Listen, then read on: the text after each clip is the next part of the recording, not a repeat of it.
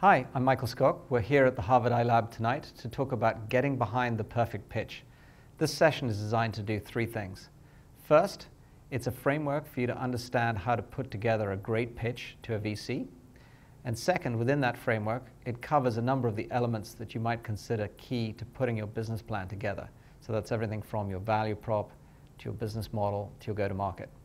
And third, and perhaps most importantly, giving this as a VC, I'm trying to share with you the insights on what we're looking for that's really behind that pitch. Because in the end, it's all about you and what you're bringing to this pitch and this business proposition that really counts. So with that, we hope you have a great evening. For those of you who didn't get a chance to meet me outside, the most important thing about this session to me is to make it worthwhile to you. And so I hope to get to meet you, I hope to get to understand what you're looking to get out of the program, and to understand in particular what I can learn from you in terms of the challenges you have as an entrepreneur getting a business started. So with that said, this is going to prove to be a framework for the series as a whole, because a lot of the things I'm going to cover in putting together the perfect pitch are actually going to be things that we'll go into in depth in the workshops around what it takes to build a business.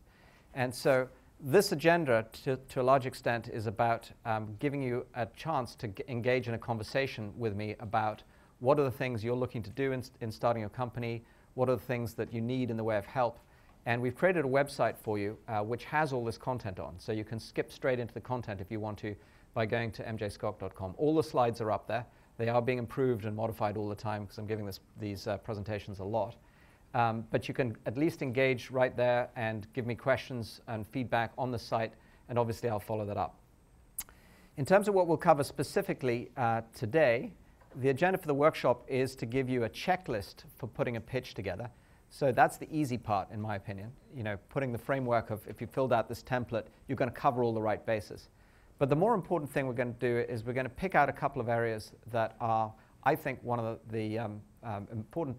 the important areas that people get stuck on in their pitch. So for example, we often see people spend too long demonstrating their technology and not enough time explaining how it's actually going to get to market.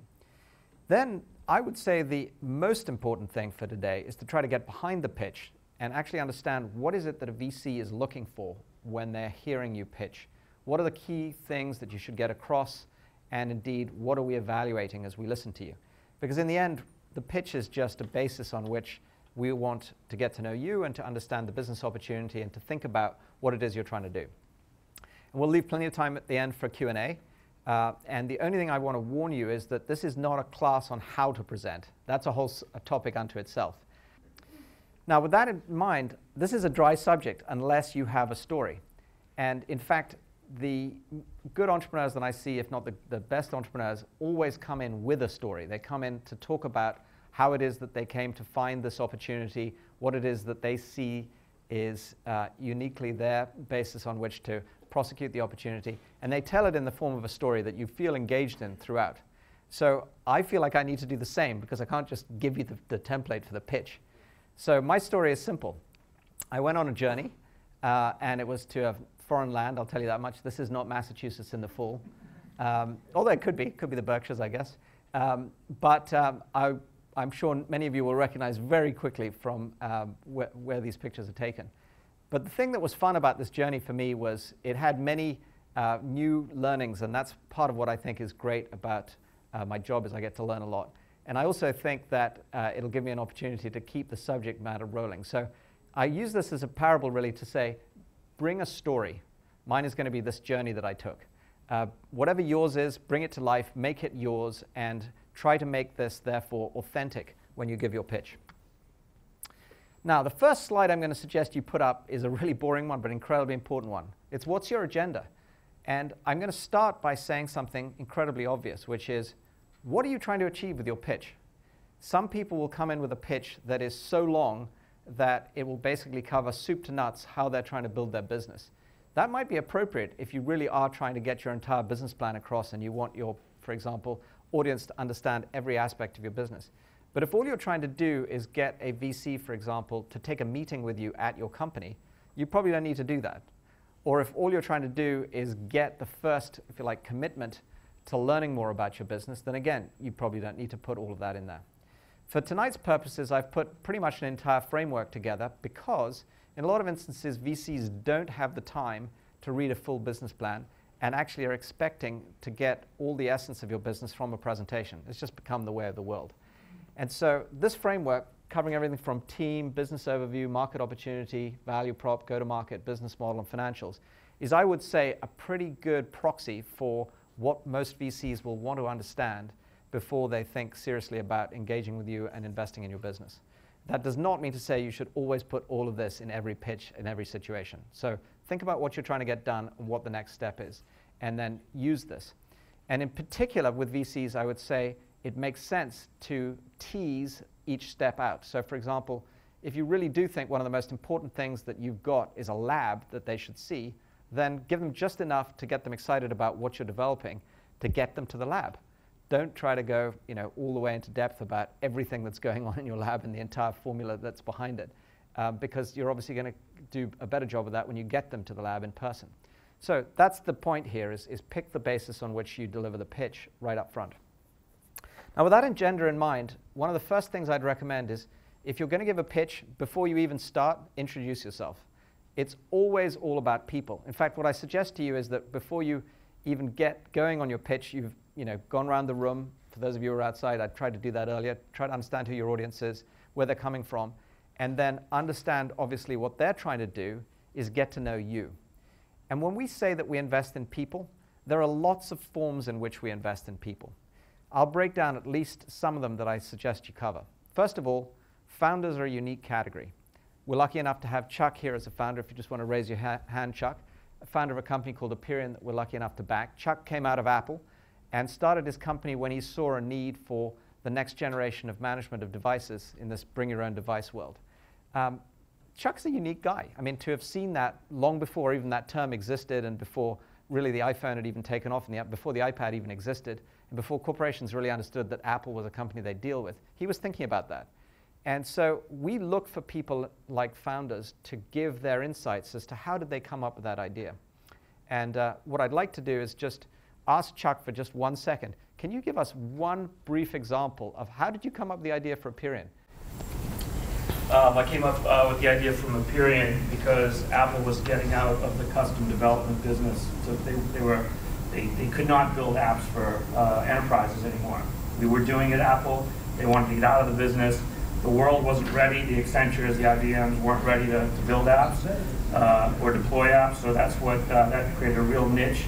And so I started Aperion to help Apple accelerate the adoption of iOS in the enterprise. Thanks, Chuck. And then what he did, which is an example of the kind of story I'd recommend you tell, is he then parlayed that into realizing, okay, if you generalize that, you're going to need to not just produce custom apps, but in fact, you're going to need to deliver thousands of more generalized apps, and you're going to need to manage them, and that led to the entire business. So if you're a founder, whatever your story is, whether it's something like Chuck's, tell it up front, make sure people understand where you're coming from. So introduce yourself. If you have management, and a lot of companies don't, in the very early stages, there is no management team. There's just a group of founders trying to figure out how to build themselves, then great, bring that into play. And if you've got a board already, that's terrific. If you've got advisors, that's also great too. Taking those sort of one step at a time, the founders, I've just given you this example, should always give a little bit of background on what led them to this opportunity, because that gives us the context to understand why is it that they've got a particular advantage in the particular problem they're trying to solve. Then we always recommend, if you've got a group of people together, even if it was just from your dorm room and you've worked together through some set of experiences, share it with us, because guess what? It's far less risk to back a bunch of people who have worked together on something for some period of time, knocked off the edges, and figured out what it is that's good and bad about each other, and how to complement each other's strengths and weaknesses. And that's a big part of what it takes to build a company, is obviously to team around some problem and figure out what you can bring collectively rather than individually. So I would encourage you very early on to make sure that these things come out. And then obviously, if you do have management, to talk about what are the previous companies they've been involved in, what are some of the achievements they've had, for example, value that they've built, exits that they've done, etc. So that'll cover the team. And now the biggest mistake I see companies make is they go straight into pitching about what their problem, what their solution is, what their product is, or what their service is. And I would highly recommend an orientation. So just to tell you my story on what this picture is from here, I walked into one of these towers, the watchtowers that are all the way along the Great Wall. Now you know where I am. And I walked into this room and I was totally disoriented, as you can see, because the shadow is at literally right angles to where the window is. And of course, it took me a while to figure out what I was looking at, and then went around the corner and saw the window. And that's literally what I feel like a lot of times when entrepreneurs start pitching us before they've even told us what the background is to their idea or what the market opportunity is, etc. So I recommend right away, just put up a single line statement. We do XX for YY by uniquely ZZ. In other words, it would be, we do, and I'll use Aperion as an example here, mobile application management for large enterprises by connecting to the cloud and deploying applications on devices. Might be as simple as that.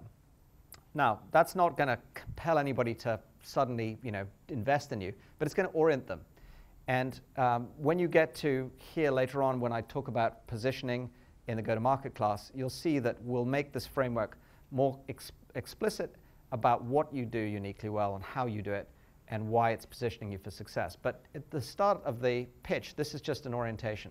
And I encourage you, we had a pitch competition with the Harvard group last year, and we got this feedback even after people had heard this, which is they went straight into their pitch too often without orienting people.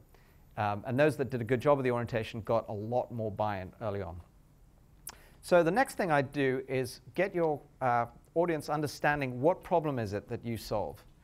And there are lots of things that come to mind here in terms of the way you might do this. To use my story as an example, one of the things I'm sure everybody's aware of is that the Great Wall got built as at least a defense. What you might not be aware of is some of the many other problems that also got used to address. So for example, it was used for border controls, for immigration and emigration for that matter. It was also used to collect duties along the Silk Road, and therefore either to discourage trade or to encourage trade. Now, you could say that problem in the case of the Great Wall could have been solved a lot more simply than building a 5,500 mile wall that was built over many, many centuries. For those of you who don't know, it was multiple hundreds of years. I believe it was 7 centuries BC that the wall first started to get built in different pieces. The point being here, whatever your story is should be as compelling as to understand, in this case, why did somebody build the Great Wall? And what was behind that? And I would encourage you to very quickly get focused on what that problem is you solve. And if you want to get into a little bit more on the positioning, maybe you'd say uniquely well for who. And that is our orientation, again, around what's the market opportunity. The specific thing we're looking for to get behind the pitch here when you start to talk about the problem you're solving is 2 things. We're trying to understand what is the pain, what is the business pain, and what is the need. So interestingly enough, if you think about most business problems, they have elements of pain to them. Like, for example, if you're trying to solve a problem as an enterprise of managing thousands and thousands of devices that people just walked into your company with and started accessing all your data with, it's probably security at one level. But there may be many others. What's the need? Well, the need may be different. The need may be that you actually want your company employees to actually have their devices connecting to the information that feeds things like your Salesforce with the right price lists or with the right documents to serve them in their day-to-day jobs. So there are 2 different things there. One is a need to solve a business problem of giving people the right information to do their jobs. And the other is a pain, which is that if they don't have the right security around that device, then they may actually run foul of regulations or run into problems with things like the compliance that you have in your particular business if you're, for example, in financial services. So very early on, when you think about your problem, get into the definition of where is the pain and the need. When you talk about pain and need, I also recommend you talk about what is it that's changed? Why now? What is it that's happened that has caused this new situation in the marketplace? So, for example, the move from the PC world to what people are calling the post-PC era or the mobile device world would be an example of a change. What might have enabled it is wireless or broadband access everywhere. In your case, whatever that may be, I encourage you to bring it out because What we're looking for is to understand, okay, this might be a great idea, but is it relevant right now? Now, with that in mind, the next thing to do is start to frame your value proposition. And again, we have a whole section on this. This is one of the key workshops. But to give you a sense of what we mean by a value proposition, at the base of it is obviously, what's your solution? How do you address the pain and the need? What is your product or service? And here, it's not pitching us immediately the 10 features. The things we're looking for is, what's unique about it? How are you describing this in a way that makes it obvious this hasn't been done before? And what's defensible about it?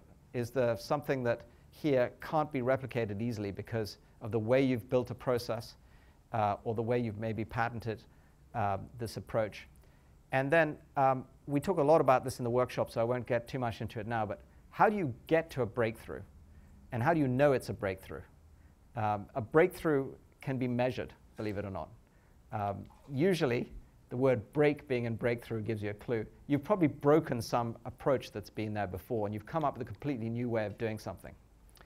So with that in mind, if you've got something that is a really obvious breakthrough, it will be compelling. And again, we'll talk about what makes something compelling in the workshop solution. But what we're looking for when we're hearing this is to understand what you've done that would cause a customer to say, I'm going to throw the old approach out, and I'm going to take a risk on a startup, and I'm going to do this.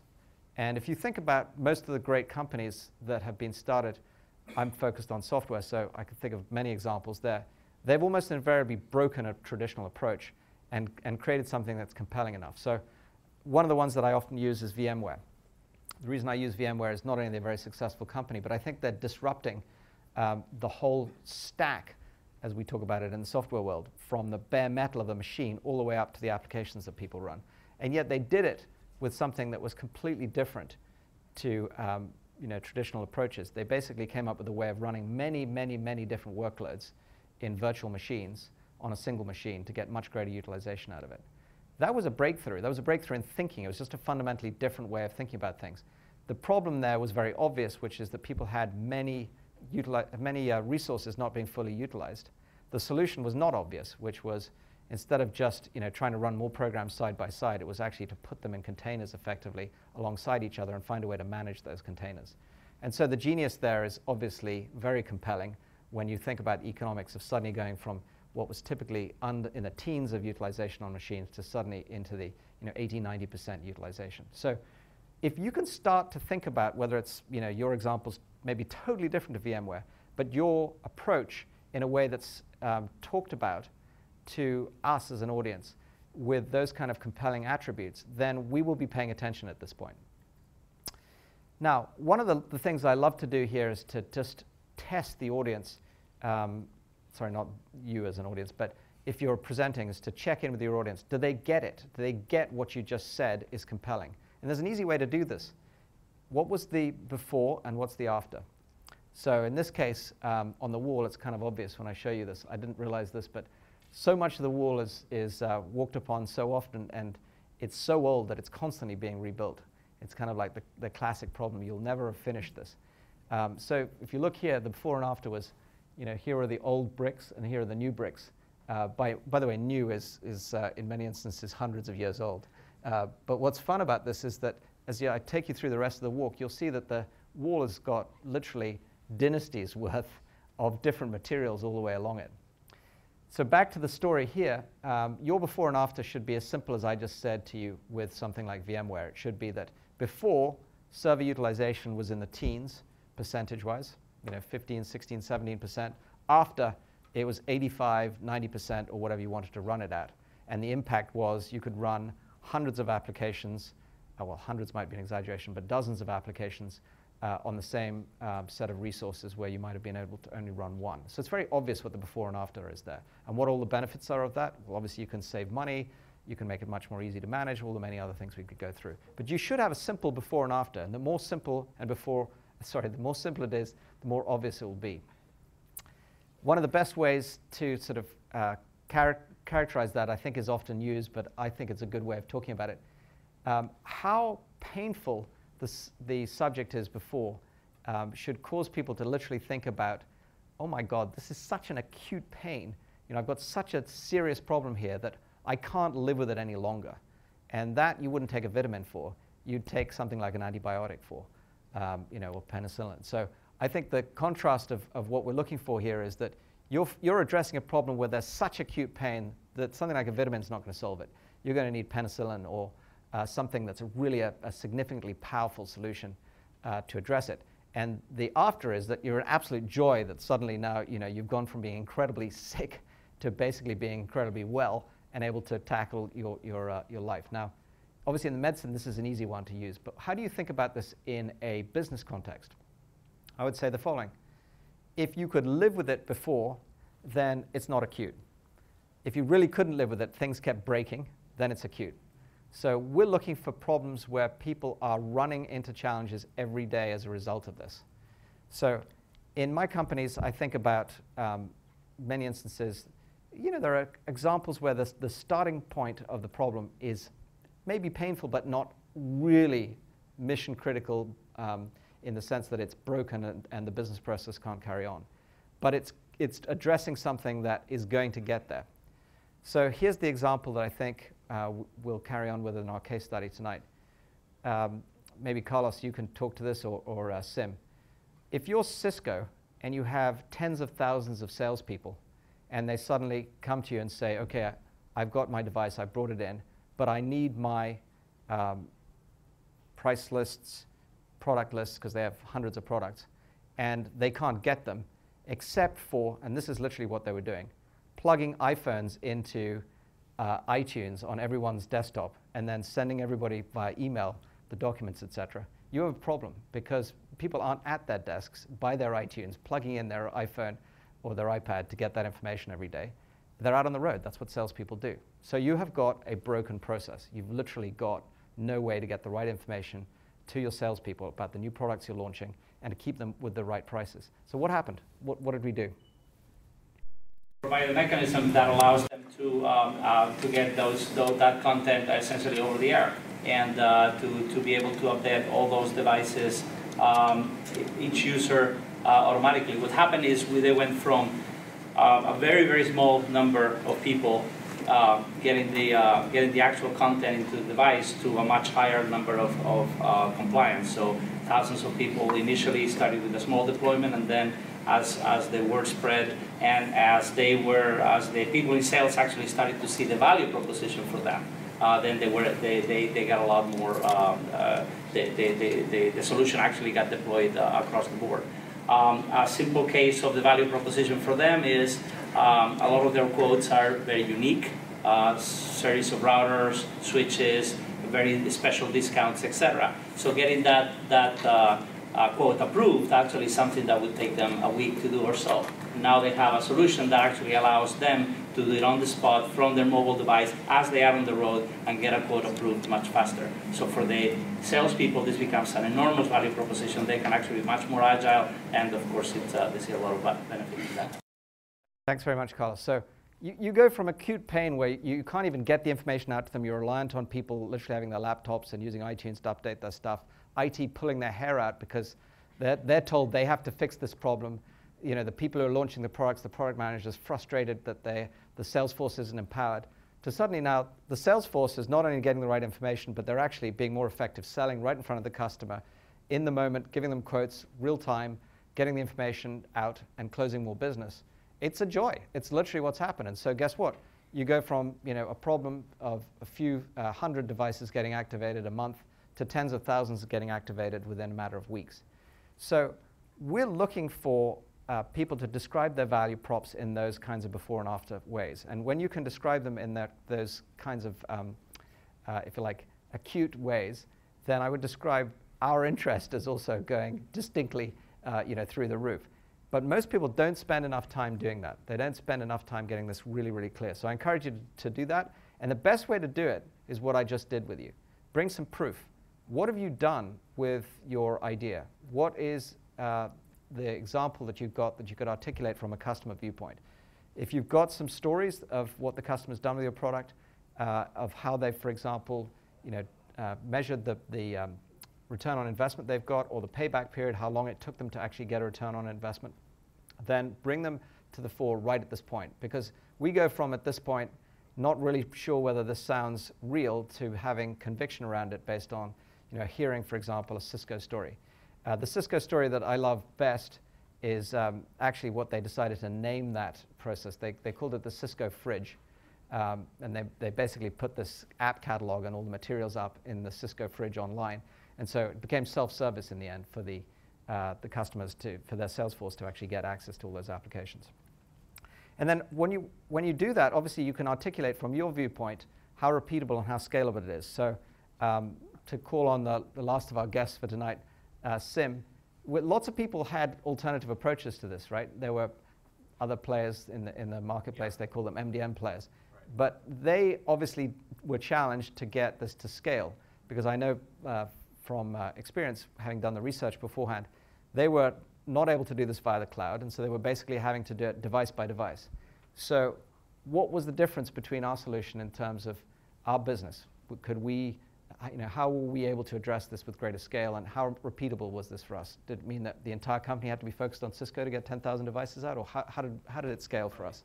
So I mean, designed so that we could scale because it was a cloud-based service. It could be done basically with self-serve, so an individual could get very easily on board. They didn't need an IT person to set them up. They didn't need to have a special certificate installed. They didn't have to go through multiple steps.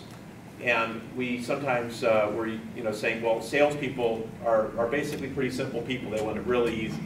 But everybody really wants an easy solution. So if you give it a one-step process and you make people feel good about it, that's part of the scalability. But there's also an aspect of it which is very social. They'll tell their friends.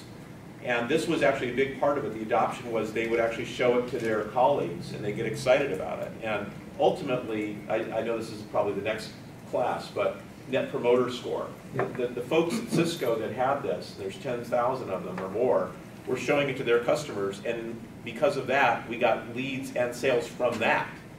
So that just shows you how viral it was. So I think that the aspect of scalability is the product design, but also thinking about the way in which human beings interact with the technology. It's probably one of the most critical things. Thank you, Sim.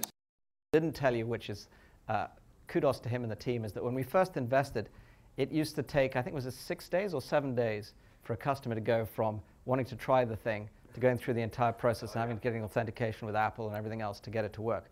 How long does it take now? A minute. A minute. And that's not an exaggeration. So it became an opportunity for us as well as a problem that we were growing so fast, and we had to reduce what was several days worth of process to get customers on board to taking it down to being able to do it within a minute. Originally the goal was live in 5, so it's great to hear it's down to a minute. I didn't even know that. Better pay more attention to my board meetings. But the point is here, when you've actually described how the customer's getting benefit, you should also get back to your business. What we're looking to understand is that you're thinking about not just the customer viewpoint, but also how does your business become repeatable and scalable. So that's the point about this example that we just picked. And if you've done this well, you'll have credibility at this point. You can take a deep breath and say, okay, we know the problem you're solving, we know the market opportunity, we get an understanding of how you're doing it uniquely well, and we've got some proof that you're doing it. So we're paying attention. So then the question is, how big can this business be? And that brings us on to what I would describe as the vision and mission. Now, there is an incredibly important balance to get right at this point, which is a lot of entrepreneurs will come in with a huge vision and absolutely no idea where to start. What I would say to you is that you have to have both. This is not an either or. You need to be very clear about where you're going to start, but you also need to be very clear about where you're going to end up in terms of building a scale of business that makes it interesting to your VC. In our case, we're looking for what we call game changers, which are businesses that can be at least $100 million in revenue. So if you don't have a vision for that, then it's not going to appeal to us. That's not to say, by the way, it won't appeal to other VCs. You may not have such great ambition, but the point I would make here is that your vision is a part of the story, and you need to understand from day one how to articulate it. So what do I think is the most important thing? Talk about the market.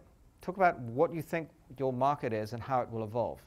So obviously if it's enterprise devices and you have a vision that there's a phone in everybody's pocket and there's a mobile device that they carry around for every part of their job, and your vision is that you're going to enable them to carry all the information they need with the simplicity of a click, accessible from the web, well, great. I'm actually doing a horrible job of probably articulating what Chuck may have had as his vision. But the point is, he had a vision.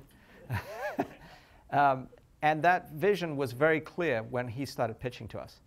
And he also had a mission, which I think was very obvious too, which was to be the leading company to enable that whole mobile workforce to become effective in the use of their technology. So with that as a viewpoint, we then start to think about, okay, how will you get from here to there? If you talk to the founders of, for example, one of my companies, Demandware, it was e-commerce on demand. And even though that is a very different company, 9 years later than when they started it, that vision has not changed at all. It was that basically you wouldn't have to build all the infrastructure that you need for putting your your e-commerce site up. We would provide it to you on demand via the cloud. We learned a lot along the way in 9 years, but that vision never really changed. And if I were to look back at many of the successful companies, either we've backed or you see in the tech world, actually their vision and mission very rarely changes.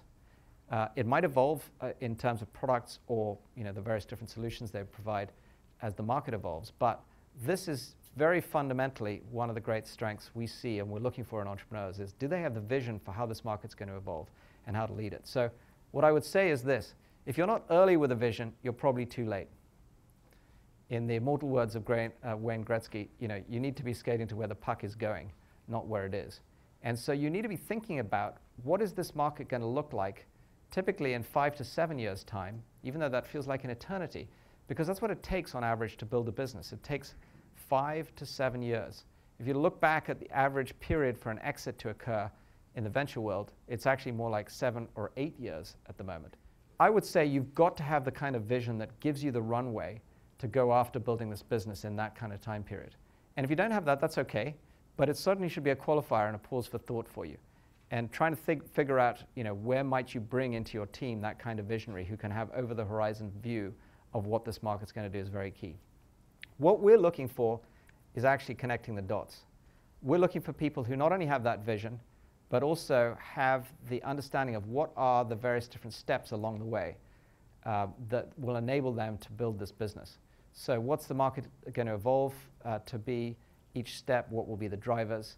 What will be the ways you'll meet those various different changes in the marketplace? How will you develop your solutions and your products and so forth to do it? Now, by the way, that does not have to be in tremendous detail, but having that clarity of thought is important to us. So with that in mind, I'll give you another example here because I think it'll bring it to life for you too. Everybody's talking about big data right now. I don't think it's very hard to have a vision that we're going to have not just terabytes, but petabytes, yottabytes of data. I mean, that's just obvious. Everything we do is being measured. Right now, the fact that I'm walking around with a cell phone on my belt, for example, it's being tracked somewhere. Whether I want it to be tracked or not is another story. But data is being collected everywhere. We've got, obviously, an explosion of data. So coming into us and saying you have a vision for data exploding is not enough. But coming into us and saying, for example, as one of our recent investments did, we think that there's a tremendous challenge associated with data that today is very structured, normally stored in rows and columns and in databases that are accessed, for example, from transactional systems like banking records and so forth, being merged with data that is unstructured. For example, all the description of what it is that you've bought and why you bought it, and all of the context in which you bought it. Those two worlds actually are merging, and the vision that this particular company had, the company's called Akeban, was to bring them together in a single data store and to think about how applications would regularly use more and more of the combination of structured and unstructured data. And they would want to do that in a way that made it possible for them to do completely new things. Like, for example, the minute you buy something, look up all the attributes that caused you to buy it and compare them with other people and make recommendations right off the bat as to what might be other things you'd want to buy. It's a common problem. Turns out to be very difficult to solve if you have your data stored in two very disparate systems, structured and unstructured. Once you've done that, you've still got to answer the question for us about, okay, does that make a big market? And there's some level of angst I always have when we look at these slides, because very rarely does anybody know what the market's going to be in 5 to 7 years' time. So we certainly aren't expecting you to have accurate data down to the sort of nanometer. What we're looking for is a top-down view, and that may be as simple as going to a Gartner or a Forrester and getting a report, but it'd be better if you can actually do your own math and say, okay, the potential audience is this size, and therefore this is the market opportunity for us. And that's the sort of top-down view that we're looking for. But the more important one is actually the bottom-up view. The bottom-up view that we're looking for actually is to say, we're going to start by targeting this particular segment. So for argument's sake, if you were building a mobile app, and there were a lot of people who were last year in this class, what's the particular customer that's going to buy this? And if you could get very specific and say, we're going to sell this to doctors in hospitals for this particular critical care application, and there are, in New England, this number of hospitals with those kinds of doctors doing this kind of application, and the average selling price will be $100 per doctor per year. Now we're starting to hear something that makes sense to us, because you're being very clear about not just your target, but also what your value is to them, and how you build out a market sizing, therefore, that, at least in a mathematical sense, makes sense. That makes a lot more sense to us than Gartner says that the mobile applications market is worth $5 billion. Because I'm sure they do. I don't actually know what their latest number is, but it will probably be bigger than that. And it usually goes up every year by 10% just to keep us buying their research. So the reality is, we are looking for you to give us more of the specifics here in market sizing around what really goes into your first sort of assumptions about who you're selling to and how you'll sell to them and at what price, and then build that basic bottoms-up model. So clarify the basis would be the key when you're doing the bottoms-up, and quote the sources would be the key if you're doing top-down. Now, here comes the fun area, competition. Almost every entrepreneur makes the first mistake of saying, we don't have any competition. And trust me, I hear that more than you can possibly imagine. No, this is brand new, it's absolutely unique, nobody's done this before, we don't have any competition. That would be great, but it probably means you're actually smoking something. And one of the reasons why it does is that there's finite dollars spent in any market area. So even if there is no solution to what you're doing, and that's never been done before, and it genuinely is brand new and unique, the reality is people only have a certain amount of money in their budget for whatever it is that they're doing. So I hate to say it, but even though the government keeps printing money, in the healthcare example, the reality is there's still finite dollars in the healthcare system. So if we followed on that previous example, even if you've got a completely breakthrough way of enabling critical care with this application, the reality is it's going to compete with something else in the hospital. And so your competition is whatever it is that would be competing for those dollars. And you better get used to it. So I would encourage you to, right off the bat, you answer the question before we answer it for you about what your competition is. And then, obviously, start to get into things at that point, like compared to the competition, our unique differentiation is, and here's the first startup secret for tonight, it's never just technology. So what might else come into this that's not just the technology? Maybe your solution is better, but what if you've also got a distribution agreement with the carriers, the healthcare providers, to actually get this solution to market, and everybody else in the marketplace hasn't? Would that be an advantage? Of course it would. It'd be a major differentiation, especially if it was an exclusive agreement that was over some number of periods. That's differentiation. And so think about not just the technology, but in case you don't get to my class on business models, think about, for example, what your business model could be that's differentiated. It turns out it's one of the most compelling things for us as VCs to see as differentiated business model, not just the technology. And then what might be the barriers to entry? Again, not just technology. So we just talked about distribution, but there are many examples of barriers to entry. Obviously, if you were Mark Zuckerberg and you started Facebook, you probably didn't realize this in advance. Maybe he was a genius and he did. But the biggest barrier to entry for Facebook competitors is obviously the network. I mean, if you go onto Facebook to share something, you know that there are hundreds of millions of other people there. If you start the next Facebook, even if it's 10 times better, and you go on to share it and your user 1, who are you sharing it with? So their barrier to entry is their network. You can create barriers to entry like that in almost any business if you start by thinking about it up front. So I encourage you to do that.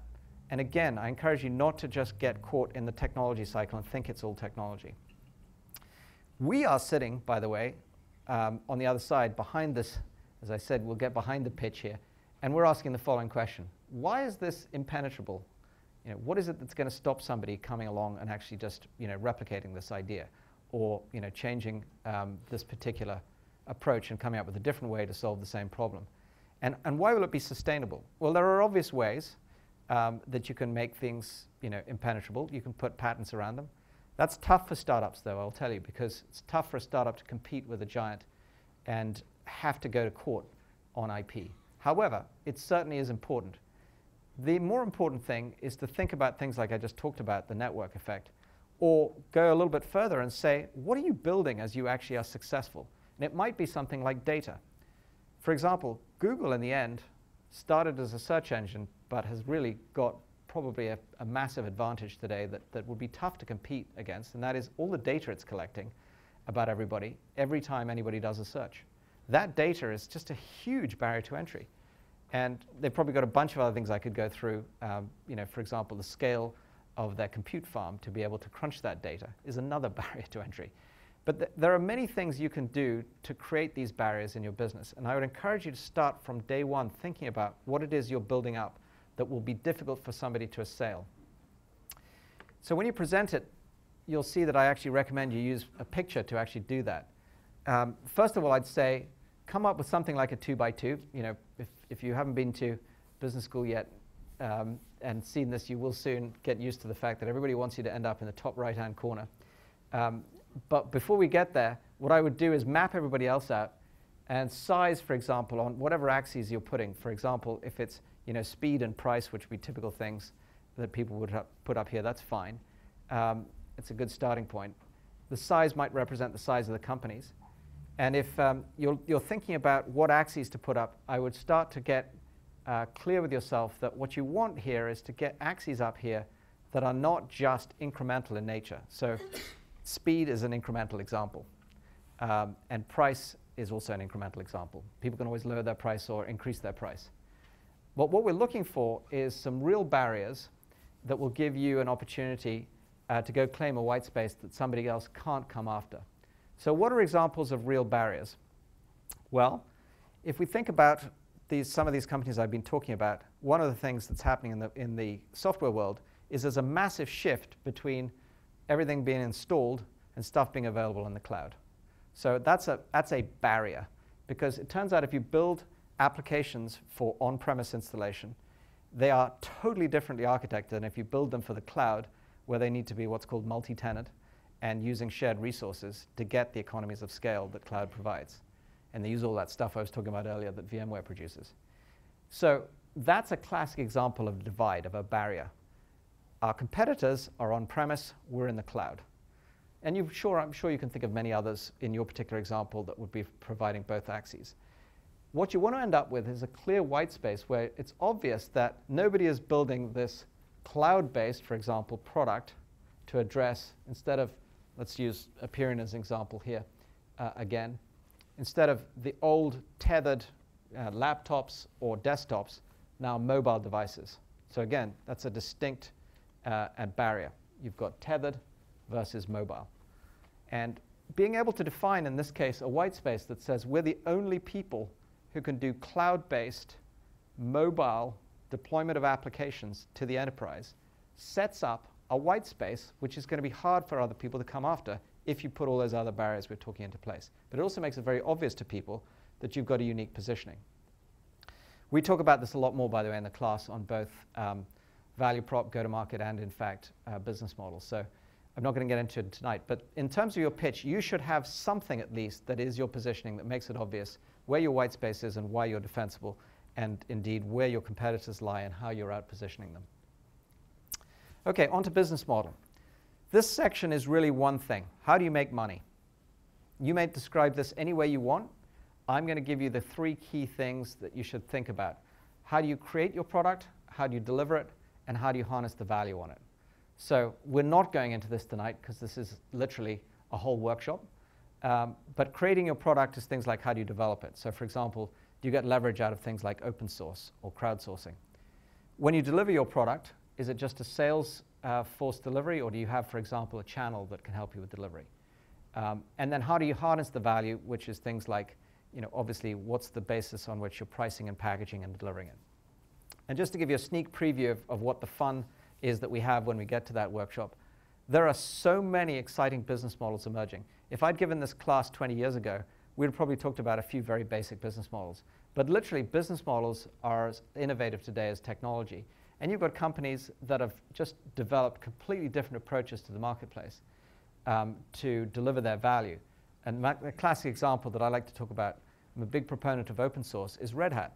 Red Hat basically sells a product that you can go and get for free. Linux is available totally free. So how on earth is $1 billion company, $1 billion in revenue, by the way, more like $8 billion in value, grown out of selling something free? Well, we'll talk about that when we do the business model class. And it's an important example of what I hope you will get from thinking about your business, which is new ways to build differentiation and to make it obvious how you make money. So if you've done that well, one thing we will be looking for behind the scenes is, does this entrepreneur or team understand what to do to align their revenue streams with their customers and, for example, support partners? What do I mean by that? Well, if you have a fee-based system that says every time a customer does a transaction with you, they pay you $1. And if it goes up to 10,000 transactions a month, maybe you take it down to 50 cents. That may be a great way for you to build your business, but wouldn't it be better if you said, hey, I can actually give this away. We'll give them all the infrastructure for all the transactions in the world. But by the way, every transaction they do, we're going to collect the data on that transaction. So in fact, the customer's not paying anything for the entire infrastructure. We're going to make money on selling the data about those transactions. That's Nielsen's business model. And what I would encourage you to do is not get stuck on a business model that just is so blatantly contradictory to what your customer would want. In other words, to charge them more as they use a service more is usually not what people want. They usually want to pay as little as they can up front. What if you could give it to them free and find some alternate benefit that actually enabled you to make money off of them using this? So think about revenue streams that align with customers and that also might support partners. For example, how would you get other people who are involved in your supply chain to engage with you on working in your business? Well, if they could make money from your product or services you sell it, they would definitely do that. So again, I'll go back to an example that we were talking about earlier. One of my companies, Demandware, will feature a case study where we've actually got 120 partners in what they call the Link program, who are all integrating with Demandware, and that's an e-commerce platform, to give them things like the customs clearing services or the tracking services or the packaging services or, more importantly, analytics services, advertising, personalization, etc. All things that people want around e-commerce. It'd be extremely painful for Demandware to go and build all those things, but by having those services integrated with their platform, all of those companies in that ecosystem can benefit every time Demandware gets a new customer. And Demandware benefits because every time they're selling and looking for a new customer, they have a more complete solution. So we're looking for you to define things when you're thinking about your business model that will enable a business to get built around you where partners can actually help you be more effective in getting to market and build your revenue stream, offer more value, and so forth. Again, I'm going to cover a lot more of this in the later sessions, but if you can talk about it in your pitch, just give instances of it, it'll help us understand that you get the business. You've got your product, you've got your service, you've got your business model, you understand why it's unique. How do you actually get it out there? How do you get people buying it? And how do you sell it effectively? The key thing I would cover is just a basic marketing and sales plan. I've given you a simple structure here, which is to think about how do you get awareness at the top all the way down to purchase at the bottom. This is a key part of what we cover in the go-to-market section. So I'm not going to go through it today. But if you can describe this in basic terms, some of the highlights that you might cover here would be things like the segment, the particular target you're going after, what the initial marketing and sales cycle is, in other words, how you'd get out, whether you'd use inbound or outbound tactics. And in your sales plan, what would you basically have as a sales force? Would you have an inside sales force or a combination with outside? Would you use direct or indirect? Would you use channels? And then would you use services to sell your product or not? Or would it be just purely a product sale? And in general, what we're looking for here is that you've thought this through in enough detail that you're thinking about how this will sync with your business model.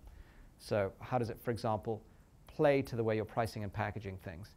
And again, these will get covered in the workshop. But if you cover this in your perfect pitch, in your investor pitch, you will be getting a lot of clarity to us, and we'll be thinking about netting it out in this simple way, which is to say, okay, if these guys really got clarity about what it will cost to acquire and retain their customers versus what they're actually going to achieve in revenues from those customers over the life cycle value of engaging with that customer.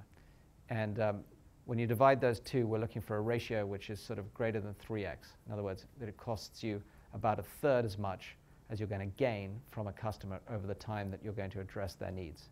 And again, we'll talk about this in the business model and go-to-market sections as how do you do this.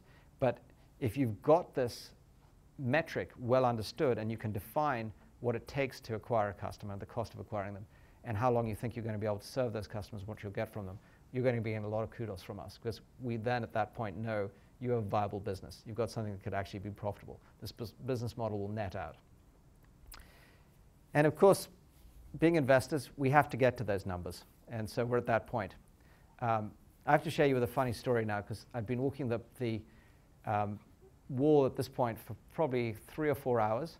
And I was told that I would get picked up by my guide at about, I think it was 3 or 4 miles down the wall, which, by the way, it doesn't sound like a long way, but when you're going up and down, it's a long way, especially when you're carrying all the photo gear that I was. And so I discovered that the business model for the wall was actually pretty interesting. They don't charge tourists to go there, obviously. It's a big deal that, you know, it's a huge tourist attraction. But if you ever want to buy a water, you will find the most unbelievable margins being made by all these sellers. And in fact, the further you go along the wall, the price of the water goes up, as I discovered. And the later than the day it goes, the higher the price too.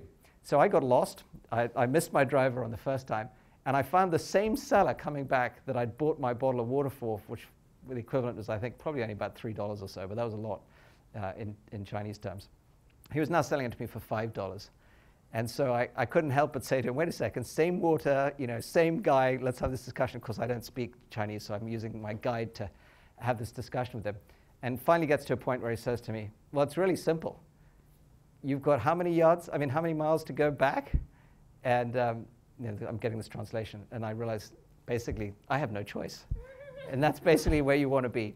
You want to be in a place where at this point it's obvious that your customers have no choice. You've got the price advantage in the business model that they've got to take.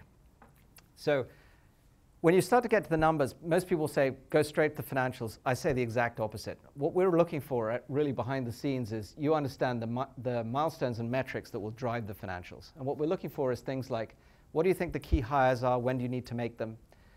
When do you think you'll get your product into beta? When do you think you'll get it to ship? When will you have your first customers? How long will it take you to get those customers productive, et cetera? And then obviously that will lead to things like when do you get to cash flow positive or break even? But that's, in many instances, you know, a long time out. So the money will fall out of this. In other words, you know, if you put the metrics together in the right way and you can actually put those milestones out there, then you can build out the financials. And of course, people always say this, well, what if I'm not a financial person? Very few founders or entrepreneurs are both great at creating technology and are great finance people. It's our job to find resources for you to help you get these things in play. But at some point, you will have to put a P&L and cash flow together, even if it's with you know, somebody who, for example, might be an interim CFO or you know, a resource we found you, et cetera. And then what you're looking for is a basic breakdown, 1 year by quarter at a minimum. And then, this is the fun part, up to a 5-year projection.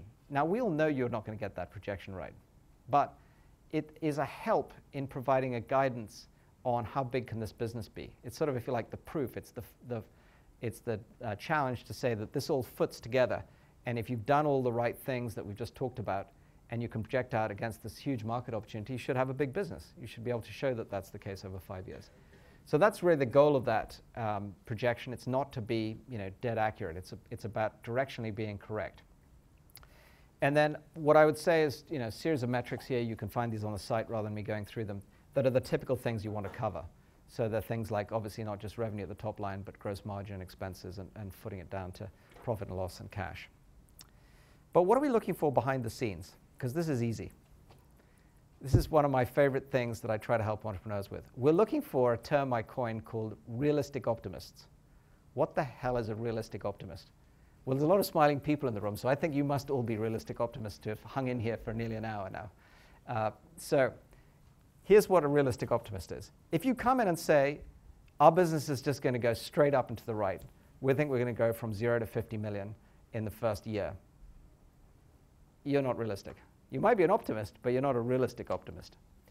Why do I say that? Because if you go and look at the number of businesses that have gone from 0 to 50 million in anything less than 5 years, it's a very small number. Very small, ever, by the way. We're talking about a few companies like Compaq or Salesforce.com. I happen to have one in my portfolio that we'll talk about later on that just hit the Acquia, called Acquia, that just hit the Inc. 500 in number 8 position. And I've watched how hard it is for them to have gone from 0 to 50 million from scratch in our office in that period of time. It's really hard. So you could be a pessimist and say, okay, well, it's going to take me a really long time. It's going to take me 10 years. Okay. Trouble is, that's a really long time for us to invest in. And so we probably don't want to hear that. Most of our fund lives are only 10 years. And so it's probably going to cause us to go, well, they might be really accurate, but it's probably not really very exciting for us to invest in.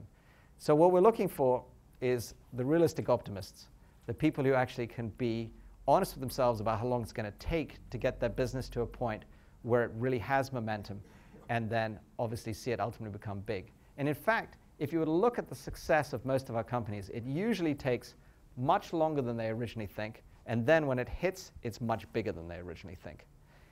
And so what really comes across to us when we're looking at the financials is not the numbers. It's the thought behind it, and whether you are a realistic optimist, whether you've actually thought out what are all the things that it's going to take for you to build a business that has the momentum that can become big, and over what time periods, and obviously, more than anything else, what are the milestones behind that? So if you're a realistic optimist, you've probably got my attention at this point. And I have a fun example of what was happening to me at this point on the wall. As I said, I'd got lost, and so I was having to go back to find my driver. And I noticed that everybody else was headed in the opposite direction, which is never an encouraging thing. But there was at least one guy who'd obviously given up, who was headed back in the same direction as me.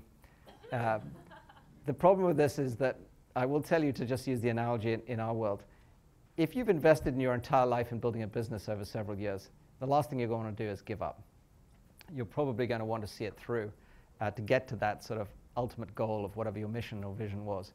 And so the reason I encourage you to think about this for a second and think about, what's the impact, is that if you can from day one just put that extra bit of time into thinking about what really takes to build your business, then the chances are that classic phrase, a stitch in time saves 9, will play out. And what's an example of that? Well, almost every business has many different paths it could take. For example, you could say day one, I'm always going to sell direct. I really believe in this, and this is the only way it's going to work. Or you could say, no, I'm always going to sell indirect right from the get-go. The answer is probably in many instances, if you think through all of those different combinations and permutations, you'll find out that your product doesn't suit one or the other, or your proposition with your customer actually needs to be delivered either directly or indirectly because of the way it needs to be serviced or supported. And there are so many different ways that you could actually cut out all the different, if you like, twists and turns that can cost you so much and actually delay you so much. In my case, if I'd just taken a GPS, for example, it would have been very easy. God knows why I didn't. Didn't have the iPhone data plan in advance, didn't have all those things in advance. Imagine how much trouble it would have saved me. So the equivalent in the startup world to that GPS is, in my opinion, to find the kinds of people who have already either done it before, who can be part of your core team or your advisory team, or find mentors, which is what the iLab's all about and so forth, or find obviously people who can give you the complement to your skill sets that will help you think out in advance what is the right way to go building this business. Because guess what? Although every business may be different, there are a lot of startup lessons that people have learned which are very generic. And they are around things like we're going to talk about, the business model and go-to-market and so forth. Okay, last piece of this is going to be you asking for the order. And it's, how much money do you want from us? And it's a simple thing. The cash raise should just basically spell out what your use of proceeds will be, what do you want the money for, and most VCs will have a rule of thumb about how long they'll want to fund you for. We typically say 18 months, and the reason is we don't want you to have so much money that you just go out and blow it all right away, but we want you to have enough that you can make enough progress. And enough progress will be defined by those milestones, but we tend to find that 18 months gives you enough time to, for example, build a product, go out there and test it, get your first customers, validate your business model is at least in its nascent forms workable, and then obviously invest in whatever might be the next stage, which is making it repeatable or then scalable. So whatever your milestones are and whatever it is you need to raise money for, make sure that that's clear and ask for that amount, and don't ask for more, don't ask for less, because you need to find yourself in a position where the next time you're raising money, it's very obvious that you met those milestones with the capital that you raised, and therefore it's not only appropriate to ask for more, hopefully the VCs will be saying, can I give you more? Because they're impressed that you've executed on that. That should then be the light at the end of the tunnel, or in this case, the sun coming up finally for me during the day. Most of the day was very hazy for me. And the rest of what I'm going to tell you is pretty obvious. It's going to be, how do you summarize and make sure you've left the right things behind? So the summary should be as obvious as this. If you've done everything right, why is this a great investment? And how do you personally, or the team that you're with, have an unfair competitive advantage going after it? And that should be around the things we talked about, like you've had unique experience in this domain area, you've had the personal understanding of this problem, you've seen where this market's going over some period of time, you've envisaged this opportunity, and you've developed this solution, and so forth. And honestly, if you've done that, behind the scenes, we'll be sitting there dying to put money behind you. This should not be something you have to ask for. And if you don't get the order, ask yourself why not. Because don't forget, we're putting money in, you're investing your life in here.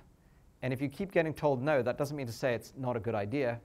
It actually, in many instances, turns out that some of the greatest businesses like eBay, for example, were turned down many, many, many times. But there also may be a reason why people don't invest, like you really didn't complete the thinking around, for example, the whole product or solution you have, or the where you're going to take it to market, or the business model to make money around it. So take advantage of that. If somebody says no to you, ask them why they said no. What was the issue?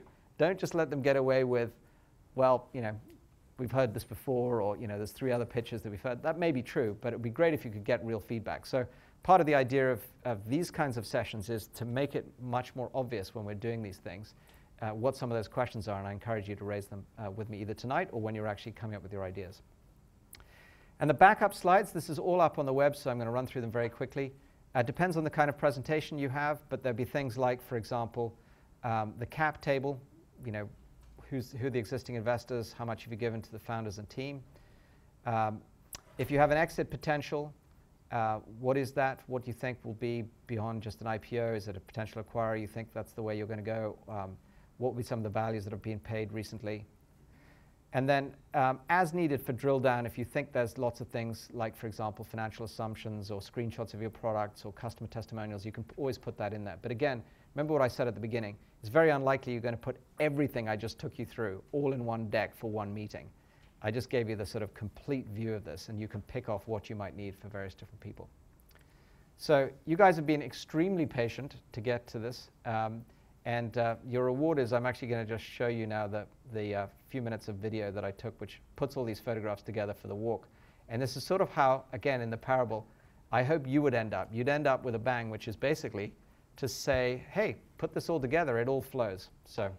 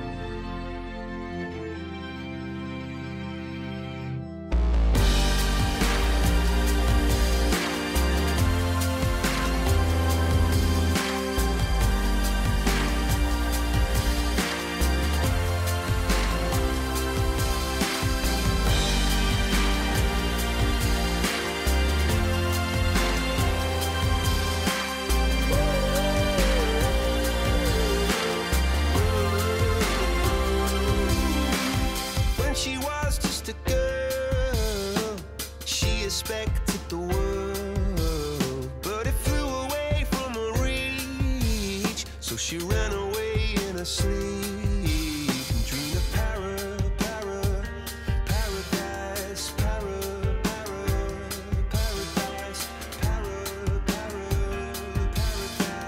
Every time she closed her eyes.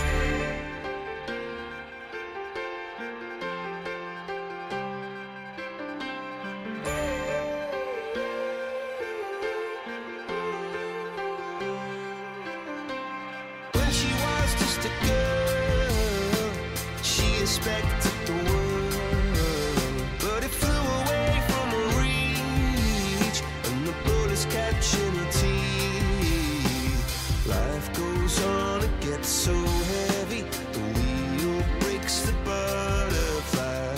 Every tear a waterfall. In the night, the stormy night, she closed her eyes. In the night, the stormy night, away she flies. A dream of paradise, paradise,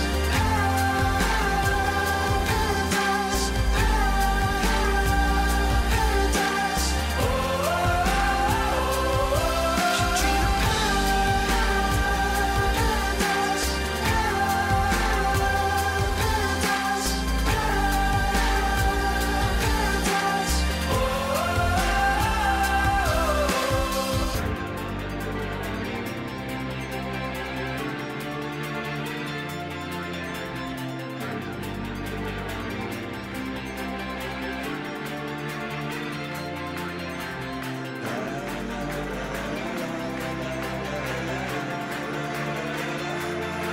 so lying underneath those stormy skies. Great. Well, we've neatly wrapped up exactly on time here. So thank you all very much. I'd be happy to spend some time with you individually too. I appreciate you taking the time this evening.